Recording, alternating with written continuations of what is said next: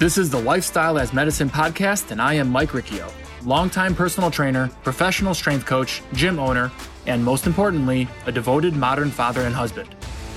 I've been fortunate to learn under some of the most intelligent minds in health and fitness over the past 15 years, as well as work with amazing clients and athletes. What I've most fallen in love with over the years is the power we have over our lives, the power to decrease risk of disease and injury, the power to reach our true potential, the deep abilities the body is capable of when all aspects of health are working simultaneously. On this podcast, you will learn the importance of preventative health and how to optimize your habits to optimize your life. Podcast listeners, hello and welcome to another week. Hope you've had a great week. Hope you enjoyed the last episode. Today, I have a guy named Conor Harris on the podcast. Conor is a brilliant, I guess you call him a trainer, a coach, movement specialist, biomechanics expert, movement efficiency expert. All of these would be accurate titles for Conor. I know Conor because I follow him as a student. I am an active student of his work. He has a brilliant mind. He has a knack for making what I would call complex concepts about human movement easier to digest and easier to make applicable for the clients that you work with. And even after 16 plus years in this industry, I always want to learn, and Conor's quickly risen to the top of the list of people that I learn from daily. I'm currently approaching the end of a biomechanics course that I would highly recommend to all the coaches and trainers out there. But the truth is, that's not what this podcast is about. We'll get into some of that. We'll talk some training. We'll talk about some things that will help you with your training, whether you are a trainer or someone who is just trying to move better. What I wanted to talk to Conor about was him as a young entrepreneur, as a businessman, because what he was able to do amongst the pandemic and the terrible situation that COVID was is nothing short of impressive. And for those of you who are trying to do something with their lives in terms of entrepreneurship, let's call it, Conor's going to tell you a story about how he kind of went with the flow, how he took opportunities that came, and how he really didn't have necessarily the plan, at least not the plan that he ended up with. So regardless of the reason you are listening today, you are going to learn a lot from Conor Harris. Please rate and review the episode. Please look him up, follow him, and let me or him know if you have any questions. Listen in and enjoy. All right, listeners, here we go. We are on with Conor Harris, who I am proud to say I have learned more from in the past handful of weeks than anyone else I can remember in a long time. And I've been doing this job for a long, long time. We won't say how many years. But Conor, just want to say thank you for taking the time and thank you for being on. Thanks, man. I appreciate that. That's a huge compliment. And it's an honor to hear that. It's a privilege to be here. And I'm excited to just chat it up with you. Well, what you're doing is impressive, and we'll get into that. But what I want to begin with is maybe you give the listeners that don't know about you a little background. You know, what you do, who you are, where you're from. Definitely. Currently, I am in Portland, Oregon. I was pretty much raised here. I've lived all across the country, but I've kind of been back and forth from Oregon. And I think this is just kind of where I'm meant to be. I've been here since early middle school. So this is just a place that I like to call home. I've opened up a gym here in the last 4 weeks. It's brand new. So that's where the majority of my efforts are being focused right now is how do I develop my business in person? Because I got started online. I got started with, I guess we can get into that later, but I got started during COVID at the very beginning, right place, right time type of situation. And it just worked out in my favor. And it was actually really interesting timing because I had moved back from North Carolina to Oregon, and I was over in North Carolina learning a lot about this methodology, PRI, Postural Restoration Institute. And then I was starting to integrate it with other things. And I had gotten a pretty good grasp on where I wanted to be with it and how I was integrating and building my own sort of perspective using those concepts. And so I wanted to start teaching it. I wanted to start because I started to realize I thought everyone had a huge grasp on this because everyone talks a big game on the internet. And I was like, oh man, do I really even know anything? But then I started to realize that I actually knew way more than a lot of other people out there. I was like, hang on a second. I could I could do something with this. And so I started that biomechanics program, and it's been growing at a pace I almost can't even handle at this point. So it's a blessing and a curse, but it's more of a blessing than anything else for sure. I'm very fortunate.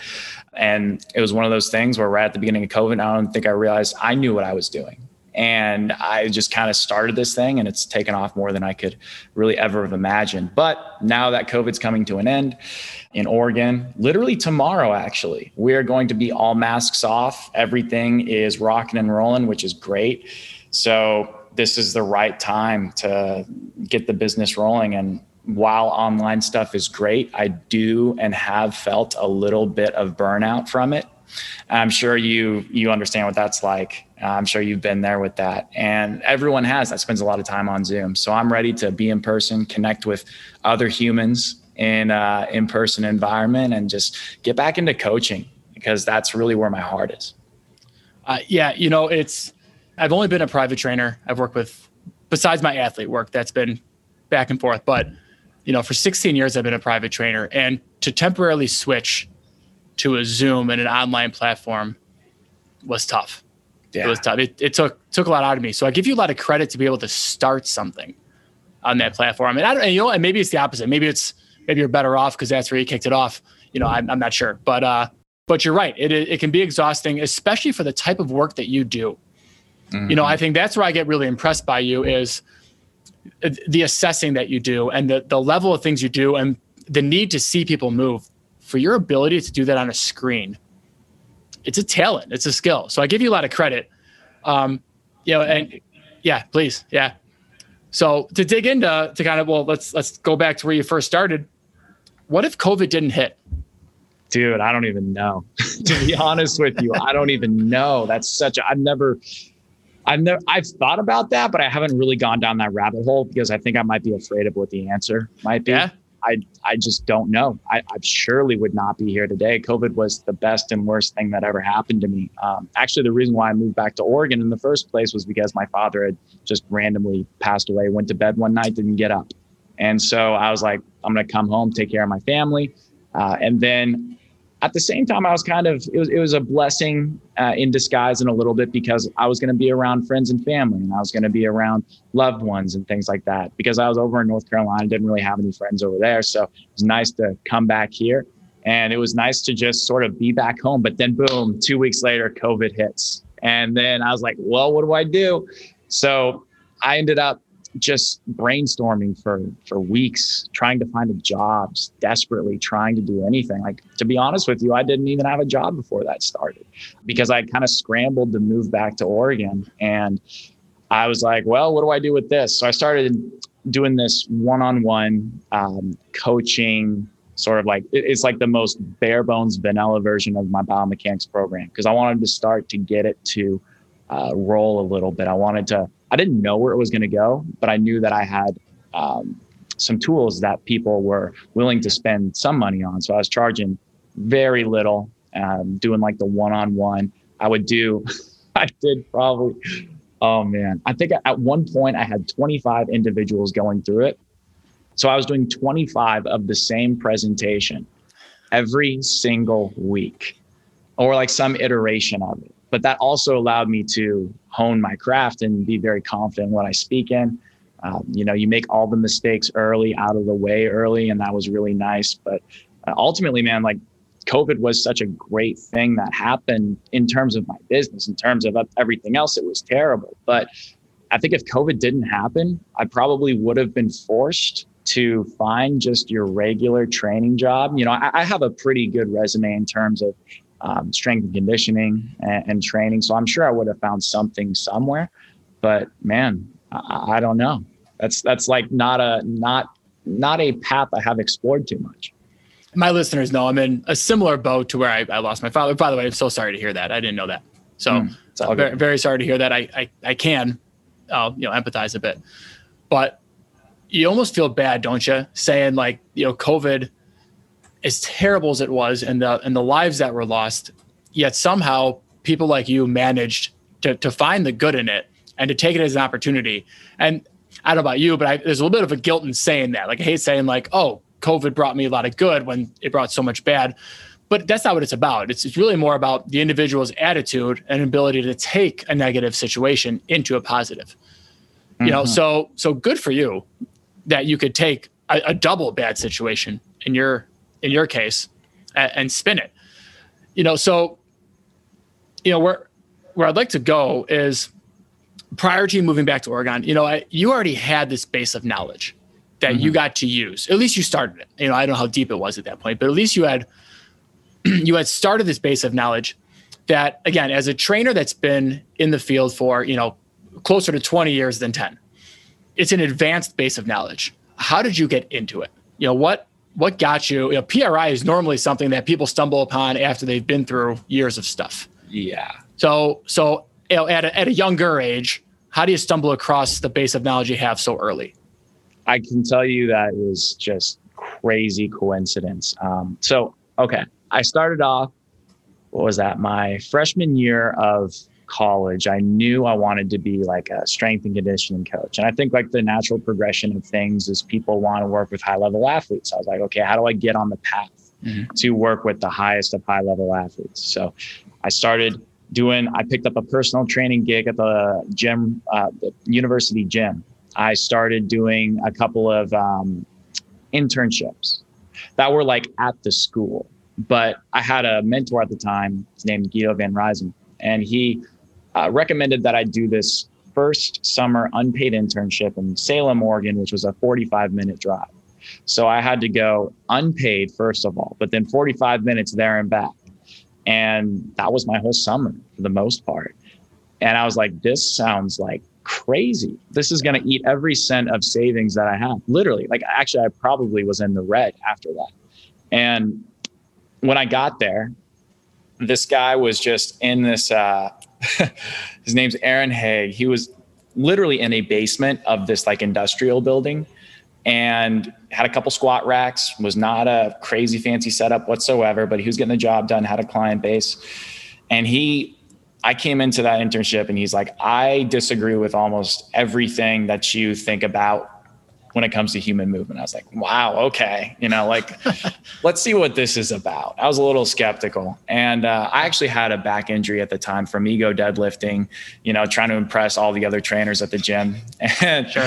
I was doing the classic back rehab stuff and it wasn't working. It was going really badly. And I don't know if you've ever had a significant SI joint or low back injury, but that is, do you care if I swear on this? No, you're good. You're clear. That shit sucks. It's horrible. Horrible. It sure does. Yeah. And nothing was working. McKinsey extensions weren't working, like hip mobility stuff wasn't working. So he just got me to do a couple PRI drills, really classic stuff. And I had felt the best I ever had. Even prior to the injury, I felt like, wow, I feel incredible right now. And I was bought in after that. And what was ironic about that situation is that was the only gym in all of Oregon at the time that was doing anything related to PRI. There were physical therapists and things like that, but no one was implementing it on a fitness level. And so after that, I went back to Oregon State for my junior year of college. And then I started to intern at the sports performance facility where there's like the baseball, basketball, football, all that stuff. Mm-hmm. But again, this is like how much luck I've been exposed to. The only other person that I knew or had ever heard that was implementing PRI in Oregon in a high performance environment was the strength and conditioning coach of the Oregon State baseball team, Chris Anderson. And he had a pretty high level understanding of a lot of things. Actually, the baseball team won the title that year and they had very few injuries. Everyone was moving so well. He was incorporating PRI with RPR and like all these other things. And so I got to learn under him for a solid year and how he implemented it with athletes. And then I was like, all right, this is the real deal. So I moved to Phoenix for a summer to do an internship with a company called Exos, which is a performance training company. And then I could either go the route of Exos or great company, have nothing but good things to say about them. Right. Or I could pursue this other thing that was kind of tugging at my gut a little bit of like, why don't you go learn more about that thing that no one else really knows about? So I sent an email to literally every PRI clinic in the country saying, this is who I am. This is what I'm looking for. Do you need anyone?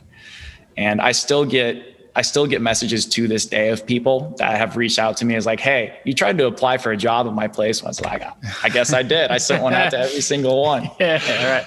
And I ended up getting one position in North Carolina, and that's what set that in motion. Very, very cool. The importance of a good mentor early. Mm-hmm. In our field, it's so, and even more so now than when I started, because social media, it's so easy to get linked into, I don't want to say the wrong person, because there's a lot of methodologies out there. And my mindset has always been results are king. Mm-hmm. If something works, it works. However you get there, you get there. Obviously the science will say your odds are better starting somewhere, but in the end, I'm a results person. If someone comes to me and says, hey, I've done this and it's done this for me and I like it, I'm probably not going to argue with them on it. Yeah. But having said that, there are a lot of opinions and there are a lot of extremists. So to walk into a good mentor so early, you said the word luck, and I agree. I think it's lucky. And I can say that as the same thing. My first job was right with a rehab company, Athletico, which is big here. And they work with the Chicago Fire, which is who I started with. If I didn't walk into the right two people who I still talk to, these days, I don't know where I would have gone. Yeah. So, I don't know if you can talk on that more, but the idea of walking into the right person, how lucky that was for you. It is luck, but you also create your own luck. I'm sure with the person that you're referring to, those two people, I'm sure like you didn't stumble into them, like you didn't spill your coffee on them at the office type of thing. I'm sure that you took some steps to get to where you are and to have that opportunity presented to you. I know that's cliche. People are like, yeah, I've heard that before, but really what I've found people that find these mentors do is like they go and they actively pursue it. They're going to go talk to the best resource they possibly know. And being in a university setting is huge. If there's any college kids listening to this, like go talk to the best resource. They're going to point you to someone. Yes. And then you just got to keep following that chain until you hit someone who's got something that's very valuable. And then it's kind of like what they always say about those internships and being under someone is that you have to just be a sponge and you have to actually show that you're invested and you're learning. Because I look at it now, if I were to have an intern, if that intern displayed that level of commitment, I'd be all in on this kid. I would give him everything I have. And I see that now. But whereas back then, I just thought of myself as another fish in the sea, so to speak. But I think what helped those people invest in me was that I clearly had this drive that was worth investing in. And I think being on the other side of that now, not that I've ever had an intern or I'm going to soon, just thinking about that, right. That's what I would be looking for. Well, and you're absolutely right. And especially about the making your own luck part. I did the same thing you did, right? I chose an internship that led me down the tunnel to these two people. So you're right. In a lot of ways, maybe it was little luck, but it was taking the opportunity. I have 2 unpaid interns in my gym that came to me and said, I just want to learn. Can I hang out? Come on in. Yeah. Come on in. Come in all day if you want. Come in 2 hours. Come in 12. There it is right there. And that actually might lead me to where I love what you're doing is, when I'm on your calls, there are so many clearly young individuals on your calls. So, we can get into how you've monetized your business in a minute, but from someone who is passionate about our field and who at this point in my career, I can never do anything else. I don't know anything else outside of fitness and coaching. I'm lost without it. And that's okay. Yeah, I'm okay saying that. But to see how many 25 under age individuals that are on your calls, it's awesome. Yeah. Awesome. Because now that next generation of trainers is so much better because there's people like you and the Kyles and, the other people that are in our kind of circle that are out there. Do you see that a lot? Do you see mostly the younger individual that gravitates to you and wants to learn from you? Or do you see a wide age spectrum? I've tried to pay attention to my demographics more now. And I think the age range I attract the most is like 22 to 30. That seems to be the age range that is very attracted to what I'm putting out. And I think it's kind of like the same thing of you attract people who are kind of like you. So I'm going to attract people who are in that age range. And also personality speaking, like you're going to attract people that are similar to you. But what I think is really impressive is when I see someone that's like 40, 45. I've had a couple of those people in there too, because frankly, I got a baby face. I don't look like someone who's 40 years old. And to me, it's like, how do I communicate to this person that this is a valuable skill and a valuable tool, yet I'm not coming off as like, a cocky young jock or something like that. That is what I personally and mentally struggled with for a very long time when I started this whole process, is like, how do I come off as not a jackass, but I've got something that's useful for people that are definitely like a decade older than me. Right. So that was the thing. And still to this day, I get a little bit of that, like the imposter syndrome and all that stuff. And it's not like, I'm like a figure in the fitness industry at all or anything like that, but that's eventually where I hope to be. But ultimately it's like, yeah, you're going to attract the younger generation if you're someone who's younger, which I think is great. And I can use that to my advantage. But I think there's a surprising amount of people over the age of 40 that have taken the course and have been active participants. And I think that is really cool, because that's a reflection of them being willing to learn from anyone and being willing to put in the work. I think that, because then like those people have perspectives that can offer value to me and the rest of the group. If someone speaks up and talks about their experience or what they have seen to be the case, I think that's way more helpful than me just going on, just keep talking for the entire time. You know what I mean? Yeah, well, I absolutely do, because I'm one of those people. Yeah.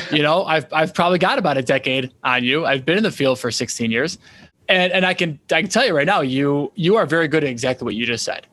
You are educated, you come across confident, but you don't come across as someone who's trying to pretend you have 20 years of experience that person has. I think you relate very well to all ages, which is great. I think you do a great job with that. I appreciate that. Maybe I should talk more but I don't. I know I don't.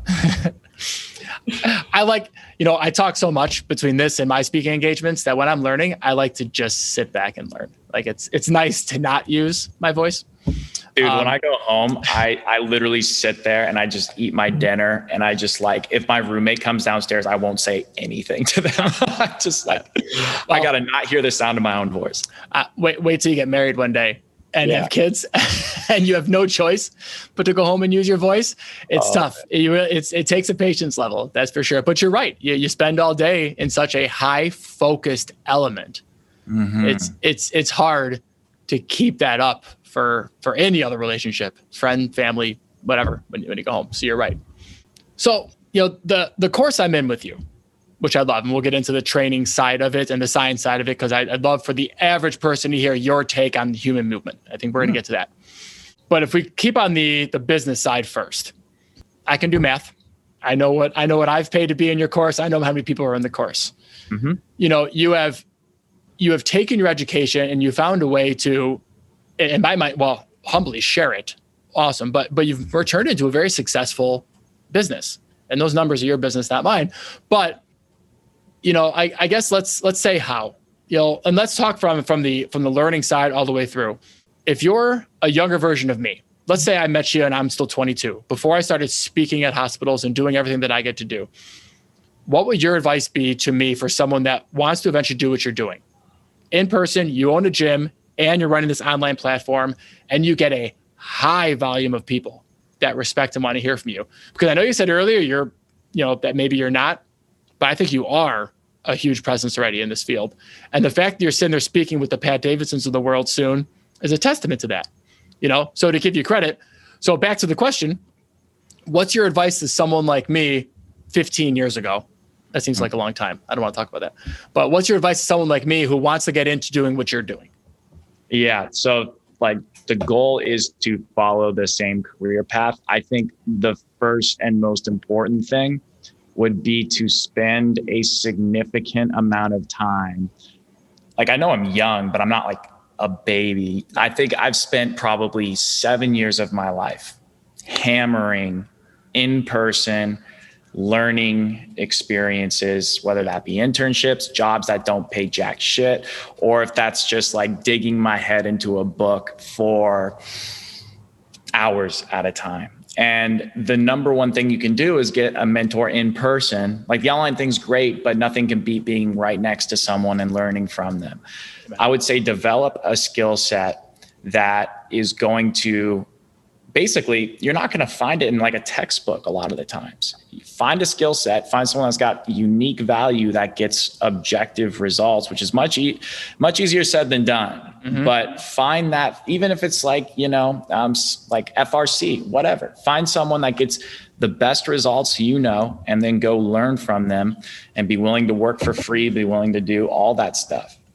And then I would say, there's two things I think helped me the most. When COVID first started, one thing I did was I only had like 6,000 followers at the time.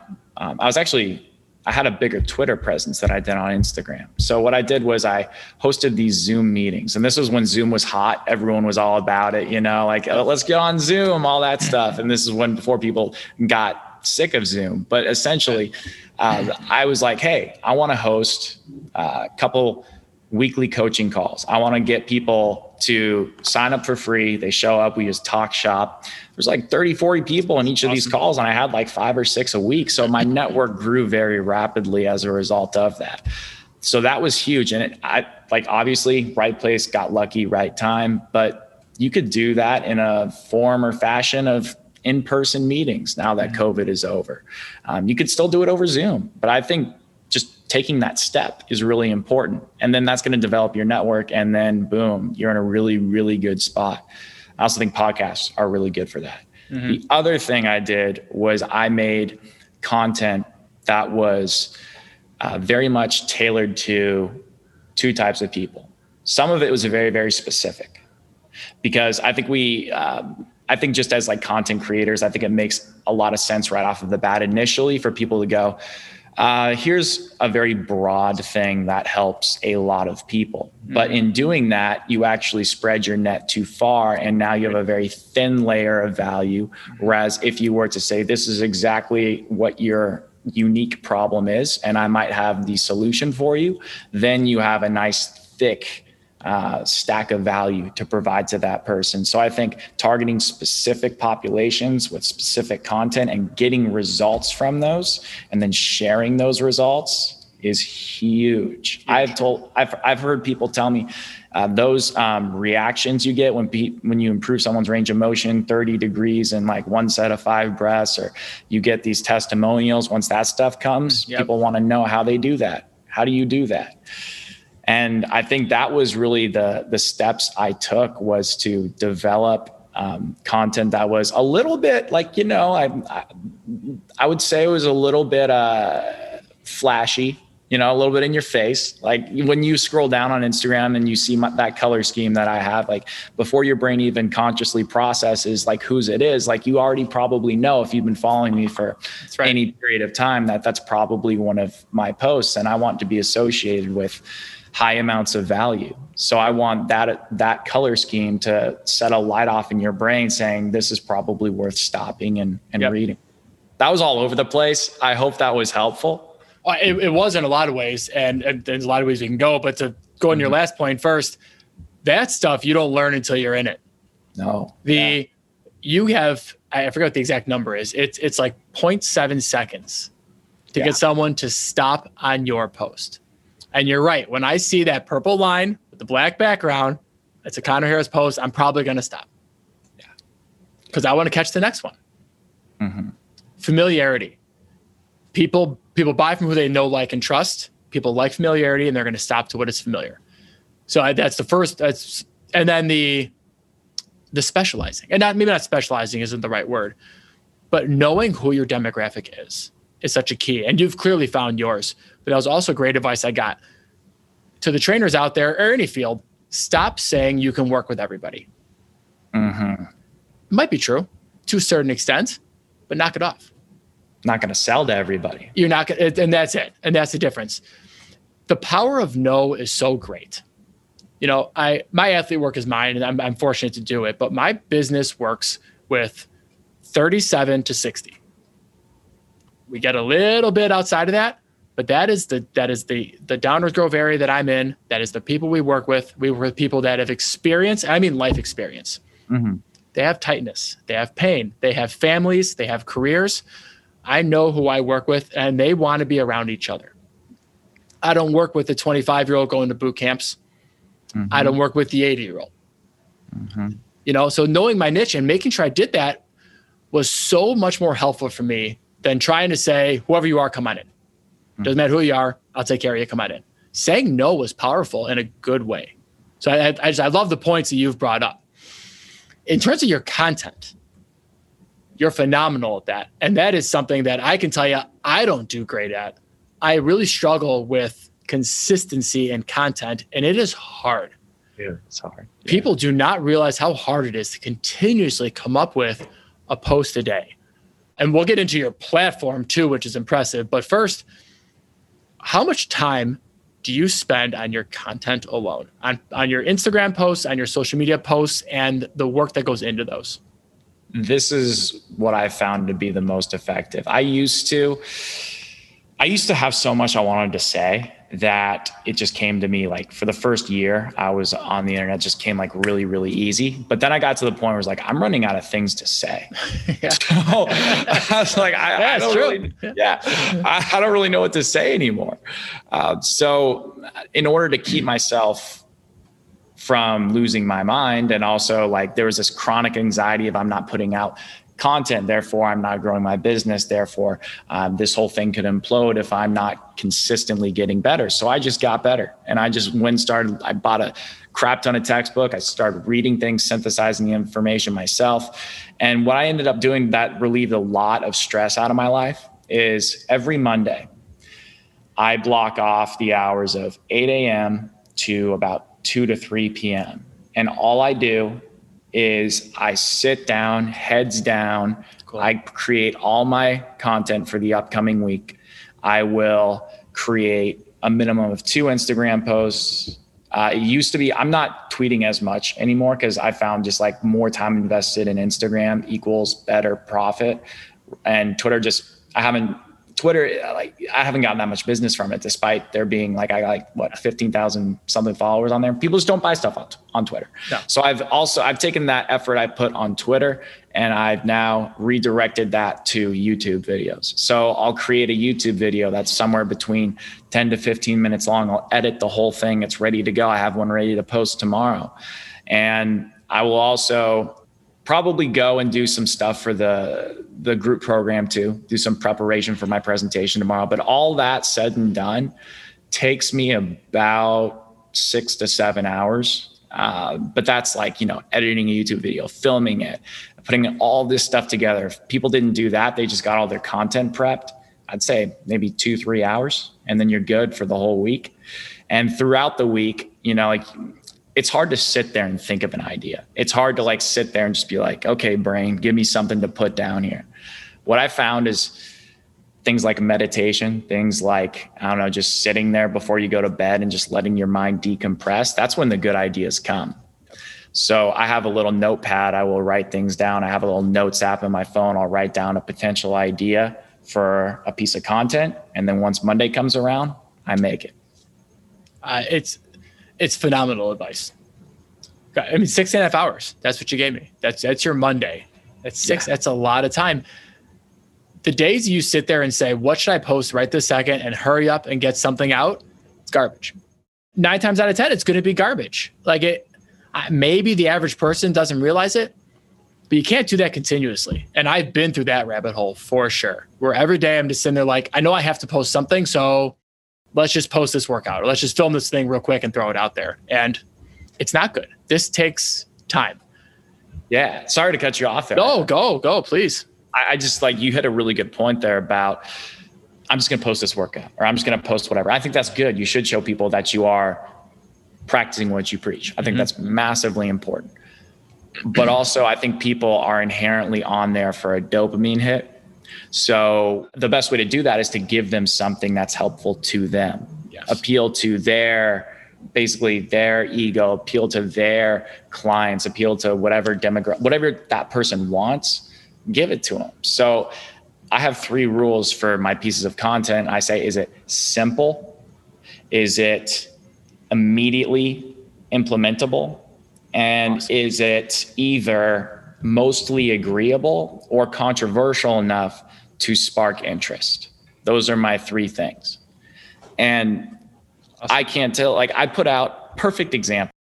I put out a piece of content. I knew the engagement wasn't going to be good on it. So for example, it was 3 exercises for restoring shoulder internal rotation. Didn't do that good, but I went into as much detail. I was like, this is what's actually going to do it. But I know the average person doesn't care that much. Right. But I also know that coaches are going to read that and go, that's really interesting. I think you did a decent job of explaining it, but it's hard to do that in an Instagram post. Not sure I get the full picture. So maybe I should take his course. That was my thought process behind it. Whereas you could, like my split squat one I put out a couple days ago was the best Instagram post I've ever made. Like it got the most engagement. And because it's very, like lots of arrows, lots of things that are very clear. And I just think it was simple. Like simple goes a long way, but the trick is to mix simple with things that people haven't considered before. 100%. Absolutely. The stuff you're talking about is complex. Yeah.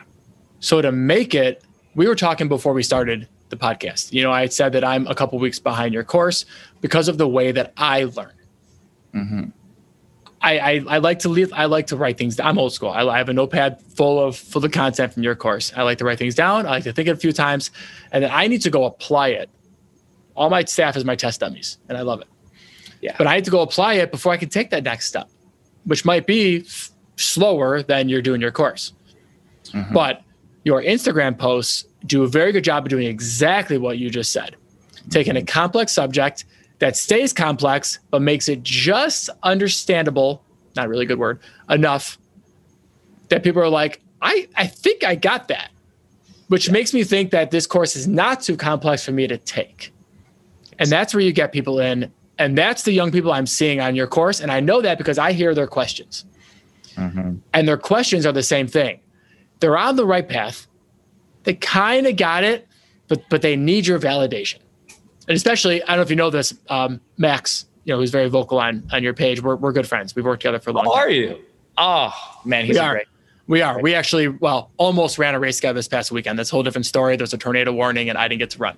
But that's a different story. But we were in person talking about that exactly. Mm-hmm. Max is a great example of someone who, like, he adds value to my course by asking really good questions. People listening to this aren't good. This is kind of a tangent, but I appreciate how he is engaged and asks questions and is very much putting in the effort. I love that about him. And he is, and I'll tell him to go listen to this and he'll take it as a compliment. Max will ask questions in a complex way again, where the way he asks it, 90% of the people on your platform do not know what he asked. Because he's an intelligent guy. He's very intelligent. He's been through the courses. He's been through all the PRI courses. He knows his stuff pretty well. Mm-hmm. You do a great job of taking his question, spinning it to an understandable version of the question, and then making it digestible for the rest of the population. And you know, again, being in this field too long, sometimes I'm that guy that when I watch a movie, I watch the acting and the plot is lost on me. Me too. Yeah. You know, I've been doing that for a long time, you know, so sometimes in your course, I get more into your speaking and into your answering, then I'll lose the content a little bit, which is okay. Cause I enjoy both sides, but I think you do a great job with that. You have very complex stuff. So to go full circle back to where the question began, you know, what advice are we giving to people? One, I think people need to be patient. And understand things to the level that you can teach it. Because if you can't teach it, you don't know it. Very true. Bottom line, 100%. And I think you prove that over and over that you can teach it. Because I've seen questions come in. That make no sense whatsoever. And I see you spin them into a good question and then answer it. Mm-hmm. And I'm always impressed by your ability to not make a face and to not make it seem like a bad question. And I know you're smirking now because I know you understand exactly the questions. I mean, it's like you listen to sports radio. Yeah. When people call into sports radio, it might be my least favorite thing in the world. I hate when the general public calls into sports radio. I hate it. So I'm always impressed, though, same thing, at their ability to be patient and take those questions and do it. And I think you do that really, really well. Thank you, man. That really does mean a lot to hear. I appreciate that because that's something I put an effort into doing. So thank you. Yeah. And before we go on to the training side, I just want to make sure we wrap up that side. So, as a kind of a quick recap, I guess, you found a mentor, you learned the right way, you were patient to make sure you learned it all the way. And then when an opportunity arose, bad in terms of the world, you took it and you kind of ran with it. And sometimes people need to just keep learning until the right opportunity comes up, because it comes. Because you make your own luck, kind of like you said. Switching gears a little bit.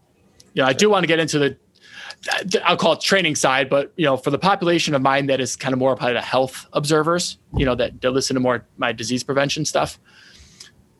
Can we backtrack to not necessarily just PRI, but the human body? Mm-hmm. Can you give the easiest, simplest definition of the type of person you work with, and maybe just the basics of, and I've had a PRI representative on this course, you saw, and he answered the same question really well. So I want your version of this. What happens to the human body as we develop? And why does it develop some of the things it does? And I realize I'm giving you a very general question, but I want you to take it wherever you want to take it. Interesting.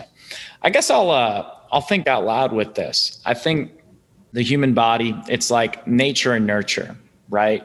So we're born with a certain genetic predisposition. We're born with a certain limb length structure relative to each other. All these different things are feeding into what makes us physically who we are. But there's also psychological considerations that play into that. And I think a lot of it is nature, but I think even more of it is nurture. I think that if you take that part out of the equation, we're a blank canvas entering the world. Based on those factors, those constraints placed on our body, then once we get into the world, more constraints are placed upon us. As we discover how to move and all of this stuff, like how to interact with people, how to walk properly in society, how to play sports, all of these things. So basically, like, the body is just reacting to different constraints. As we get older, we start to find the path of least resistance through those constraints, because ultimately what we're trying to do is move efficiently. We're trying to conserve energy because that's what our bodies are meant to do. So you take all of the genetic predisposition constraints, you take the nature constraints, you combine them with the nurture constraints, and you basically are a net result of that depending on what you've been through. And all of those things, I think, are there for us to adapt to. So the body's adapting to find the path of least resistance based on the constraints that are contextual to the individual. I'd say that's what it is. Okay. So would it be accurate to take that and reword it as every injury you've ever had for any reason, every life experience, the way you live, the way you drive, the way you sit, the way you carry bags, the compilation of years on top of the nature part, the way the human body already is, eventually becomes who you are physically? Yes. Okay.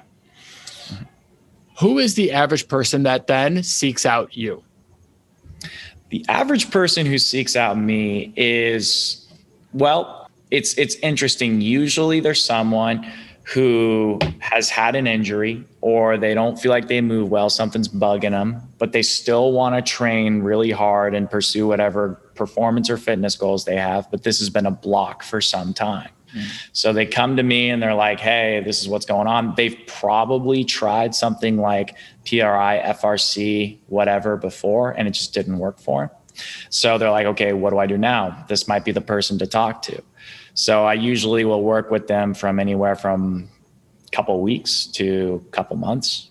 And then some are just long-standing clients because then they want to transition over to fitness and just like train, which I love to do too. Of course. But ultimately, it's mostly people trying to come back from an injury and still chase a performance goal. Okay. So are you getting the average weight loss person? Is that person ever landing in your lab? No. Okay. So you're getting physical limitations for the most part. Tightness, certain levels of pain. Where do you start to separate? And I'm going to kind of put you on the spot here with an unfair question. There's been in my mind, a positive melding of the physical therapy world, the orthopedic world, with what people like you and I do. Yes. I think it's a positive. As do I. I've been saying this for years, that until we start to bridge the gap between what people consider medical and what people consider fitness and performance, no one's going to get better, because people have too many voices in their ear and they have too many people and pulling them in different directions. Do you get, or maybe just what's your opinion on where that divider is between what that PT does, that physical therapist does, and what people successfully come to you for? Great question. That's a really good question. So ultimately, to be completely honest with you, I think if we're talking about the concepts I talk about in the course, it is a fine line we walk. And I try to make that very clear. I have like a couple slides on it, actually. This is important. If you are a personal trainer or a strength and conditioning coach, you cannot diagnose someone. You can't come to me with back pain and say, help me out. And then I go, all right, you have scoliosis. Here are some exercises for your scoliosis. But what we can do is you can come to me with back pain and you can say, this is what I got. I think I might have scoliosis, or you just don't even say that at all. And then we do some assessments and I say, okay, this is the biomechanical presentation I see, which is associated with certain patterns of movement that may or may not be associated with pain. And therefore, I'm going to design you a fitness program to help work around your limitations. And if you happen to get better in your pain levels as a result of this program, then you see what I mean? Like, there's a little bit of this gray area. And I think that it might make a couple of physical therapists relatively unhappy, which I completely understand, because they went to school for all this stuff. They went to school for all of it. And honestly, I almost went that route myself. But I started, when I was doing all these internships, I was talking to PTs, networking with them, starting to get to know them. And a lot of them, frankly, didn't like their jobs very much. True. And I was really blown away by that. They seemed bored, burnt out, and unhappy because they weren't getting a lot of results. So the best PTs I've actually worked with, though, have been the ones that have integrated strength, like gotten their CSCS. Yes. Ones that have taken like these more fitness professional courses and integrated it with what they're doing. Those are the ones I see.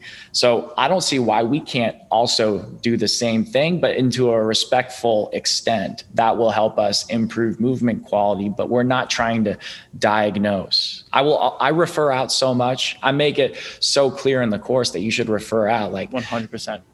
I think in PRI, you can get into the dental system, the vision system, cranial bones, swallowing. Yeah. Everything. Swallowing. Yeah. Crazy, man. Yep. Literally everything. And you know, like, I understand some of it, definitely not all of it, but I'm not going to do that. Like, why would I ever do that? I'm going to send that person to Zach Couples, who's a physical therapist. I've sent Zach a couple of people like, hey, this person's got some cranial stuff going on. This is beyond my scope. That's way better than getting sued. 100%. And why spend it? My big thing has been, why spend the time? Yeah. Do what you're good at. If you create a good network, it's good. They're going to come back. I don't know if people are afraid of losing people, afraid of saying, I don't know. But this goes back to one of our earlier points. When you say you don't know, you gain more respect than you lose. And I think that's a tough lesson for the younger population to grasp. And I get it. I was there. Mm-hmm. But when I say, I don't know, here's someone to go ask, people look at you like, well, thank you. Yeah. I appreciate the fact that you're willing to do that. I absolutely get seen as more intelligent, not less. Your description was perfect. And it's almost verbatim how I say it. My job isn't to work with your pain. And if I don't understand your pain at all, I'm probably going to tell you to get checked out first and come back to me. But if you're not willing to do that, I'm probably going to find the motion patterns that don't hurt you, work those to the best of my ability. And if the pain and tightness you do have happens to dissipate as a result, awesome. We'll call it luck. Yep. You and I know different. I'll call it whatever you want to call it to keep it out of in the right realm, I should say. But that's exactly it. And so I like your description because that's exactly what I use. It's 100% what I use. It's such a good way to walk that line and not step over it and stay respectful to what we're actually trained to do. Yes. Yeah. And still give respect to the people you are referring to who do have, and you said, and you're absolutely right. I've worked, I started working hand in hand with PTs. That was my first job I ever had, was being in the same room and literally taking people who were wrapping up rehab programs and saying, okay, now you just go upstairs with Mike and you make this a fitness. But most of those people that came to me upstairs was just because their insurance ran out. Yeah. So if I didn't work hand in hand with some really good PTs, I never would have learned a thing. But PTs have gotten their CSCSs and they are better strength coach and they're better programmers, which I think some trainers are threatened by, which again, I think is absolutely stupid. Yeah. Stupid. Because the better we all get, the better everyone gets. Definitely. Yeah. It's just ego at that point if you're going to be threatened by that. I think it's also like, it can go both ways, like if a PT is unhappy that someone, like a personal trainer, made someone feel really good, then it's like, I don't know, maybe that's not a bad thing. Maybe that's, maybe that's a good thing. And we should be collaborating on these things and seeking to understand each other rather than like thinking of these as separate entities. Couldn't agree more. And if we go back to the business side of it, I was in a seminar once. I think it was a Perform Better seminar. Mm-hmm. No, it wasn't. I've been speaking for Northwestern University and Medical Center since 2015. And it was there that I heard a medical professional talk about the fact no one has more hands-on experience with a patient, client, whatever you want to call them, than a fitness professional. I see my members 5-6 days a week. They might see their medical professional twice a year, maybe twice, maybe once every 2 years. Mm-hmm. And they're going to see their rehab specialist after pain has already arisen. That's a good point. So if they don't develop a strong referral business with us, they limit their ability because we are the ones that people are growing trust with initially. Yeah. So and maybe we've gone down a rabbit hole here, but I think it's, one important that maybe if you're a person listening to this that is trying to seek out the right person for you, find the person that has a strong referral network, because then you're going to get a team. You're going to get the right person directly or indirectly somehow. Absolutely. And it sounds like you found that with what you do. I think I have probably 5 people I feel comfortable that all specialize in something different that I will refer out to at a given point. And that's ultimately, honestly, my goal is to have a gym and a facility that has all those people under one roof. That's like the end goal. But very cool. Yeah, I think it's important to strive to have that at least. I think so too. And I've played with that. I've got a room directly over the wall to my right where I've always envisioned it being like a PT room. That's where we had everything there. And maybe one day we'll get there. I've realized that it's harder than I thought it would be to get that going. But we're getting there. Let's play a game. Sure. It's my favorite game to play with my fitness pros. Okay.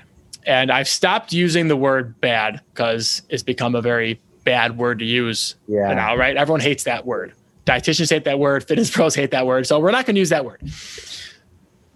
I want to hear 3 exercises, only 3, that you think, based on your experience, every human body needs. So if you said, I'm going to give 3 exercises to, I don't care, I don't know who it is. And then I want to hear the opposite. I want to hear 3 exercises that maybe the general person is overdoing and could do less of. We'll put it that way. Okay, that's good. So I'll start off with the ones that are quote unquote good. Are we talking like for the goals of health, performance? Or are we just talking like longevity? Let's say movement. Yeah, let's go down your big thing. So 3 exercises that if everyone does well, that probably means they're going to feel a little better. My number 1 is probably a pistol squat. If you can do a pistol squat, you are in a good spot. Like think about like what that requires to be like, you got to dissociate your sides of your pelvis. You got to go in and out of internal and external rotation, nutation, counter nutation. You got to have a rib cage that moves. Pistol squat is, that'd be my number 1. And we got to go down a rabbit hole here. We have to. I'm gonna do it anyway, and we're gonna pause and we'll go back to the game. Unexpected answer, and this brings me down to this. I think pistol squats get hated on, Really? because everyone did them. But I think it goes down this path in our field where, everyone likes this. Well, let's start talking shit on it because everyone likes it. Yeah. And I think that, everyone started doing suspension pistol squats and it became like a thing. And I maybe this is already come and gone, but I hear more bad talk about pistol squats than good, which I agree I think that's ridiculous. So it was a very unexpected answer out of you. Oh yeah. No, I think they're fantastic. Oh my gosh. Like I'm talking like do a genuine one too. Like I guess the closest second place I could think to that one, that would be similar, but because like not everyone can do a pistol squat. You can train for forever and just never be able to do one. Like a deep box step off with control. Ooh, that would be my other one. That would be sweet. Which I have in most of my beginner programs is some type of eccentric step off. Always. Yeah. Always. I think some sort of alternating pull, upper body pull would be real, like something like a weighted sled pull with a battle rope would just check so many boxes. I think that, and you get like grip work out of that. You're going to work pretty much all aspects of your back. You're going to get this alternating expansion, compression, if you want to use those words. That would definitely, something like that would be up there. All your rotational factors are in play there, right? I mean, from thoracic to pelvic to tibial femoral. I mean, you're right. You're going to get everything. Yeah. Okay. I like that. All right. Third one.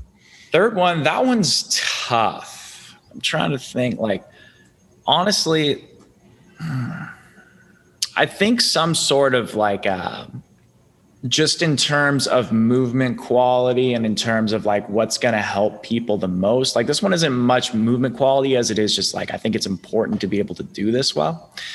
Like some sort of staggered stance, trap bar deadlift, I think is awesome. Just for like, just the purposes of, it's not like completely symmetrical. It's a little offset. I think that is money because you can load that hip really well. I'd probably have to do some more thinking on that third one, but I can go to a lot of different directions. You can make the argument that some sort of like crawl would be important or something like that. You know what I mean? Well, that's where I go to. That's exactly. So who was it? It wasn't Kyle. Anyway, I forgot who it was. We were talking about this, but it's a single leg component is common. Mm-hmm. I always have a crawl component. And so that's usually where my head goes is some type of coordinated ground component usually carries over to a lot of other things. I think so too. Yeah. So that might be in there, but I think I like to get people strong. I like to have people be able to get, build a little muscle too. So I think that's where my thought process went for that. But if we're talking strictly movement, then I could definitely see a crawl being in there for sure. Cool. Before we go to the exercises we should do less, I'm going to go back to the pistol for 1 second for the opportunity. For the people that can do a pistol, most of them can do one leg, not the other. Yeah. Give me the dumbed down version of why. So most people have an asymmetrical pelvis. In fact, I would say if you're a human being and you can agree that we have a heart on our left side, liver on the right, diaphragm that's bigger on the right, asymmetrical brain, we're asymmetrical. Like we're all in agreement. So wouldn't it make sense that your pelvis is slightly off kilter, just a little bit, just slightly asymmetrical? That actually benefits us for reasons that probably go beyond the scope of this, but it's to our benefit to do that. But because of that, certain sides of the pelvis can be biased towards joint actions that allow us to get deeper into a squat than the others. So if you've got a side of your pelvis that is a little bit more externally rotated and the other that's a little bit more internally rotated, that's going to be beneficial for certain things. Now, we can compensate on top of that. And some people, the reason why not everyone has one side of their body where it's like, I can squat deeper, better here, is because we compensate. This goes back to our idea and discussion about how we develop as human beings. Different constraints, different lifestyle factors, different genetics. Sometimes you can have a pelvis that now you switch which side can be better at these movements. So I think I would expect someone to be able to get into a pistol squat much easier on one side than the other at first. Very rarely, I'm totally in full agreement with you, do you see someone be able to do a pistol squat, both legs, total control, looks great. That's very rare. So I totally know what you're talking about there, but I think it also matches up perfectly with what we see with natural human asymmetry as it is. Well, I think that's where I was going with the question too, is, you do a single leg assessment with somebody, 9 times out of 10, someone's going to look at you and go, oh my God, this was so much harder here versus there. And, and the why isn't all that complex. It's exactly what you just said. And it was great. All right. What should we be doing less of? As a general population, what are you seeing too much of? You're gonna know the answer to this question. One of them for sure is definitely barbell bench press. Good Lord. Oh, good answer. Yeah. But here's the thing, like, it's not even a good exercise for your pecs. It's really not. It's shortening, right? It's terrible. Like the one person that's influenced my thought process pretty heavily on this is like Cassim Hansen at N1 Education. Mm-hmm. If you guys ever have seen like Athelian X on YouTube, like he was talking about this stuff, like I think before, he's just like, hey, you want to work this muscle? Look at the line of fibers and now match up your line of force with the muscle fiber orientation. There you go. You got a nice contraction. Bench press doesn't do that, but also it promotes so much compression of your entire body that if you do it all the time, like a lot of people like to do, you end up adapting to the demands imposed on your body. You even jam your cranium and your neck and your cervical spine into a interesting orientation, to say the least. And honestly, it's not a bad exercise, but I think if your goal is pecs or like even pec strength, then there's a lot of different exercises you can do that will help you with that. And you don't have to do a bench press. I think hand in hand with that, a barbell overhead press is just as potentially detrimental. Obviously, it can have some benefits. You can make the argument if you get better in your overhead press, your bench is going to go up. Like, what do you have to do either? Sure. Yeah, right. So I think most humans, if not every human I've ever assessed, does not have the amount of shoulder flexion genuinely to get into an overhead press position without compensating by arching their back a ton. And that's not to say you should never go there, but I think there's a lot better ways you can do an overhead press that don't require a barbell locking you into one hand position the entire time. The other thing I would say would be a bilateral barbell bent over row. I think that exercise, for a couple of reasons, isn't very useful for most people's goals. I get it if the goal is like you want to develop the low back erectors, you want to, get stronger back in a hinge position for whatever reason. I don't know. But I do know that what that exercise does is similar to the bench press. It promotes a lot of extension, a lot of momentum. You're not actually recruiting the upper back muscles, the lats, all that stuff nearly as much as you can on a lot of different things. And oh, by the way, you're doing an exercise in a position where you're going to fatigue the low back quicker than you are the upper back. So your rate limiting step and what's going to be limiting your output is not even the muscle group you're trying to train. And if you did want to train the low back, go do an RDL or something like that. 100%.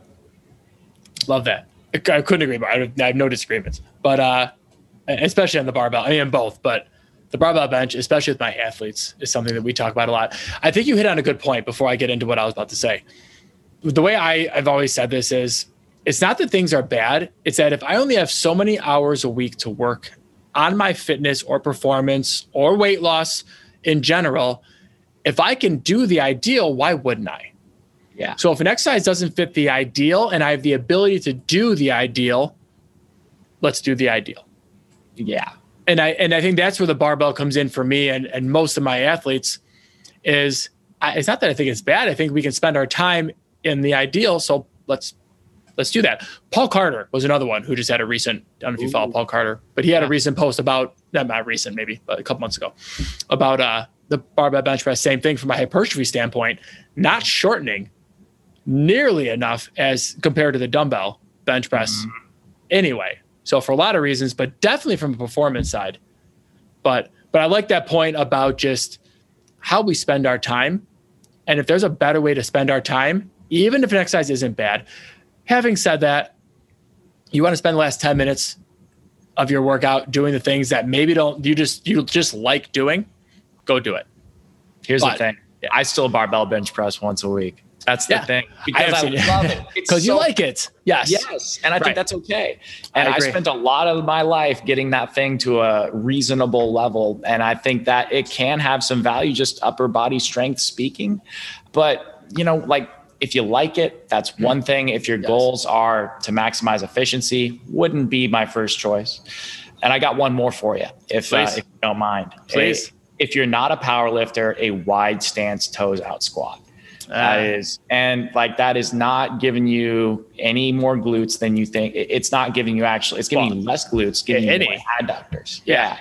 And so sumo squat is what you're talking about. Sumo squat, exactly. Yeah, that would probably be up there for sure. That's like a 1A, 1B type of thing. Oh, Conor, we're going to piss off a lot of people in this podcast. Yeah. But objectively, like, there's been studies that show that, or not like deep, peer reviewed studies, but like, what did N1 Education do? They did something with like a Moxie and EMG and all these different things. And they showed pretty concretely that this is not the case. And just biomechanically speaking, it doesn't make any sense anyway. No. So while you might feel that burn in your glutes, it's because they're tight and you're trying to get it tighter, but muscles have to stretch to contract.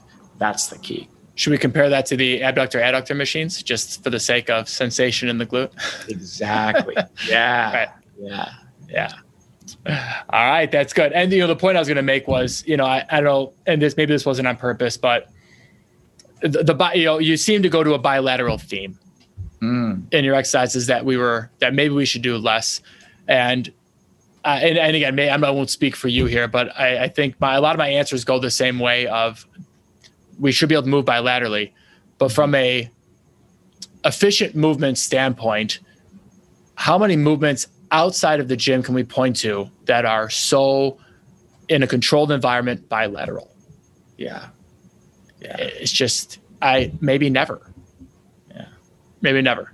So, I think that's a point I have to get across to people is, I had actually, last point, and we'll kind of start wrapping up here, but local football coach, I'm working with their team, it's got 90 players. And we were talking about, he brought up a study on testosterone and HGH in back squatting and just barbell work in general. And he goes, I've read that single leg work doesn't do the same thing. And, we got deep into the weeds about why that's so untrue and why his players are probably lacking because we weren't split squatting enough. We weren't reverse lunging enough. We weren't loading those single leg patterns enough, and why you can overload those patterns with so much easier than you can some of those bigger bilateral patterns.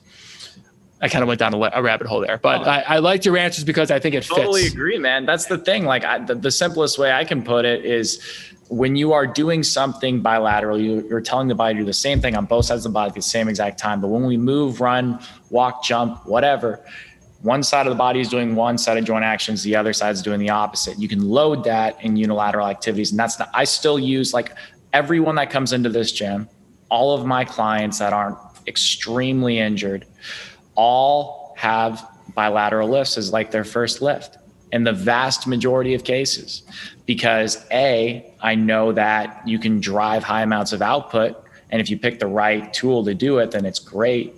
And B, I know people like to do that stuff. So it's important for people to, like, be able to go and, extend bilateral, compress, all that stuff. But the question is, can you leave it on the platform? Can you leave it in the squat rack once you're done with it? Yes. It's a game of ratios, right?